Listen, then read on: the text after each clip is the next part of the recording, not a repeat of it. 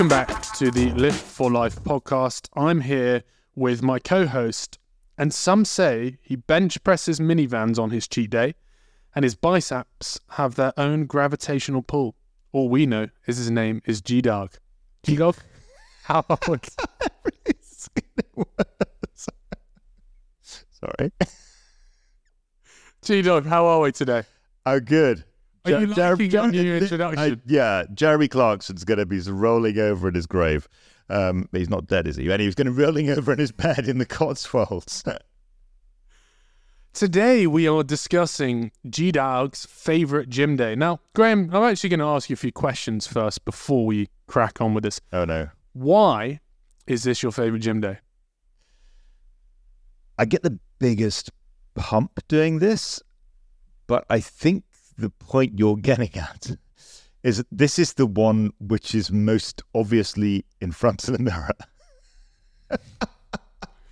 How ridiculous does this sound? It's nothing to do with the quality of programming or anything like that. And it's nothing to do with the fact that he wants to grow his legs or his shoulders. It is simply to do with the fact that it's very easy to self-obsess over himself.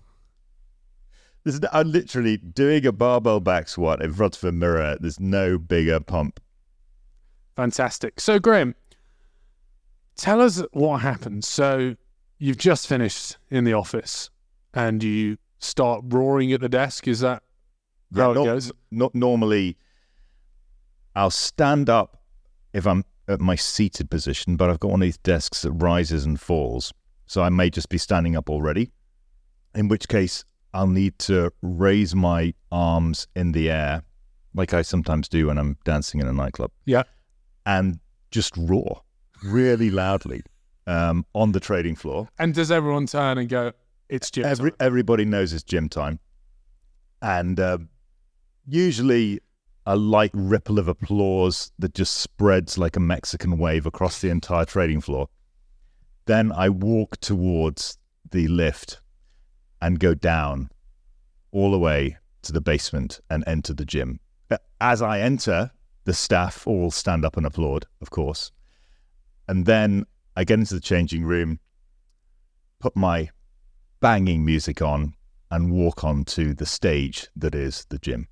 Fantastic. And how does that gym session start? Of course, I'm assuming you don't go straight into squatting 135 kilograms for 6 reps for 4 sets.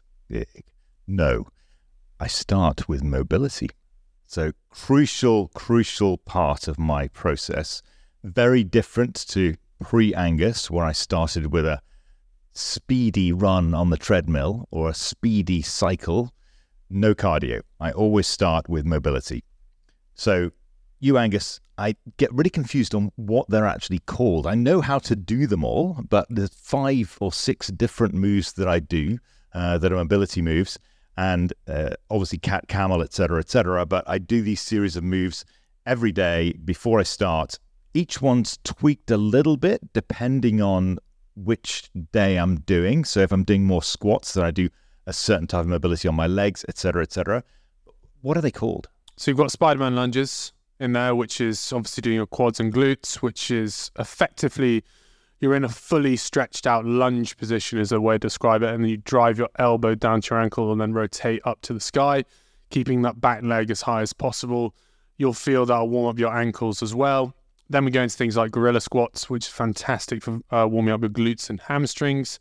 There's also other stuff you can do additionally, ankle mobility, putting a 10 kg, 15 kg, 20 kg, whatever weight you want to use on your front leg and driving forward.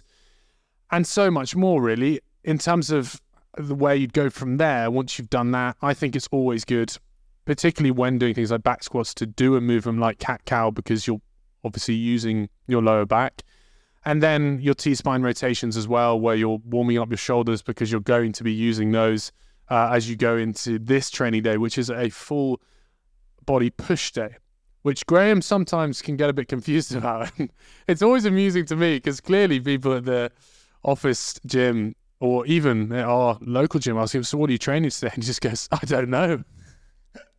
It's difficult because I'm doing some barbell back squats, because I'm doing some frontal raises with dumbbells, it's difficult to say that it's a legs day because clearly I'm doing stuff with my arms as well.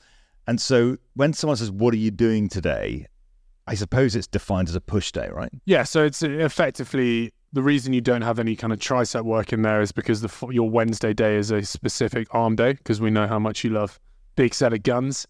Where people obviously in the past have gone very wrong because of steroid enhanced bodybuilders is this thing called the bro split. So they will train individual muscle groups on each day, where for you as a natural lifter and myself as well, more often than not, you can't get enough volume with the time that you have through the muscles. So if you're just doing like a shoulder day, for example, or an isolation leg day, unless you're doing like, you can train like push-pull legs, I guess is an approach you want to do, but you want a conditioning day, so a GROX day. So what we're doing here is we're allowing the fact that you can hit each muscle group twice per week. That's why. It's only just only 5 years. I just do what you tell me, but it works clearly. So yeah, so this day is my favorite day. So I do all of my mobility. Then I get in front of the squat rack, which inevitably has a massive mirror in front of it. I then do the squat movement. So bar over my shoulders, and I go right down, as we said before, arse on the floor, up. There's as much mobility as possible, as much physical movement and flexibility as possible, so that my legs are warmed up for the movement I'm about to do. And after I've done the barbell back squats, I've got a huge pump, because at the moment I'm doing 135 kilos. I mean, I think when we first met, how many was I doing? Your max for 5 reps was 60 kilograms. Oh, really? Christ. Yeah, I was like, let's build up to your 5 rep max, and we tried 65 and you couldn't do it. Really? That's gains. Wow. That is amazing. So now I'm doing 4 sets of 6 at 135 kilos. So it's taken 5 years, and so it just shows you, this, as we've always said, the gym is forever, not just for Christmas. But I would also like to add, obviously that is massive progress over 5 years, going from 60 kg as a 5RM to probably now we could push 140 kilograms. But there's been a lot of bumps along the road. And this is what progressive overload is. I think there is this idea, I often find with new clients, they might find the first few months, they're constantly progressing, then boom, plateau. Then you've got to look at diet, then you've got to look at changing up the training program approach. But one thing I would like to add is we have dropped down to, I think you had a period where you could only squat 100 kg tops. Well, I had my skiing accident. Exactly. But it's meant you build back up. What's great about progressively overloading is your base level is always increasing. So it means your body can take more. But we could find that in 2 months' time, Graham might actually go, do you know what? Can't progress past this point. I'm going to have to completely deload. So you might deload the weight and go really high quality form and do 110, for example. But progressive overload is not this straight line. And I think this is where people get weight loss wrong as well. They think it's a straight line. It is literally mountain up, we go back down, mountain up, go back down. And you're a prime example of this with your back squat. Yeah, exactly. And I said the injuries obviously have been a big issue, but that's now I've cancelled skiing, so it's not going to happen again. Yeah, I think heck popping in Dubai, I hear, is the next thing. Dubai instead of the Dolomites. I'm slightly horrified already by the LinkedIn posts of Graham on a camel tensing. We know it's going to happen as well. It's going to happen. But the other thing I've been doing recently, as I've been pushing the weight up, is being really focused on the whole spotting stuff. So, I mean, I'm not necessarily getting a spotter in the gym. When I'm with Angus definitely spots me. So, basically is watching me to make sure if it goes wrong, he's there to sort of catch. But I use the spotter bars and spotter arms in the gym a lot. So I know that if it's going to go wrong, I've got the safety bars. And so I've never had to use them, but they're always there just in case. You're the first person who's ever called them spotter arms as well. What's the proper name for them? Well, it's just safety bars. Oh, safety bars is fine, but spotter arms is an interesting one. So now from this podcast, there's terms like biscuits people have taken, but spotter arms is certainly another one. So then you move on to, after you've self-obsessed over yourself for 5 minutes, after doing the back squats, we then move on to 2 supersets, don't we? Yeah. So this is the push press goblet. This is actually amazing. This just I literally love this, because when you're doing the goblet squat, you're holding clearly a massive dumbbell. For me, I'm doing 42 kilos. So a 42 kilo dumbbell in my hands in front of me. So naturally, your biceps look enormous because just the position you're in. And because of the position, it makes your shoulders look bigger as well. So as you look in the mirror, you've got massive biceps and massive shoulders, and you're holding a 42 kilo dumbbell. It's amazing. This is ridiculous, but fantastic as well. So you've smashed that out. You've then done your push press as well, which I get a lot of messages saying I'm awesome after you've hit a PB on push presses.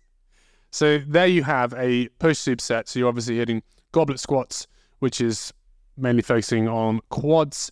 Then you're into push press, which is obviously shoulder work. And then we actually have, I didn't realize actually here, we have two more supersets. So we've got dumbbell reverse lunges, again, quads and glutes. What do you mean you didn't realize? You programmed No, I did, but I'd said two supersets earlier.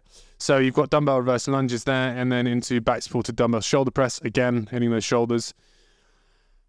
Yeah, obviously, there'll be some people listening to this. What is a superset? A superset is when you do one exercise after another. Again, it took me about 3.5 years for Graham to actually realize this on True Coach as well. And I'm sure people have had this battle where they think, oh, there's no rest time, but the rest time is always allocated at the end of each superset.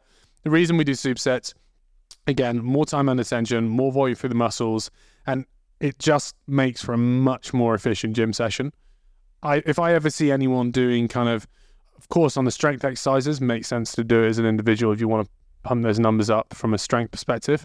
But if you're looking to build muscle, a superset approach is so effective. Yeah, it's a massive pump when you do that. And at the end of it, it literally... It's what it's all about. It's not all about a massive pump. No, but it makes you feel good. One of the big things that I talk about to everybody is that you don't just get endorphin rushes from going from runs. You get endorphin rushes from the pump in the gym. It's your heart rate is rising. Your muscles are pumping. It just feels amazing. As Arnie said, it's better than sex. I'm not so sure about that, but it's still pretty good.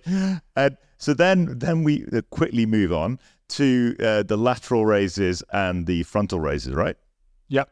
Another shoulder superset here. Also very good in the mirror. This is a fantastic training day if you are looking to build strength, build muscle, and actually really push yourself. If you hit the right numbers and you hit the right weight, this really is a tough training day. And the fact you enjoy it so much says a lot about your character. Literally, I love it. It's just, I don't know why. It's something. Obviously, we know the mirror aspect of it, but it's just a really, really big endorphin rush you get from doing this training day.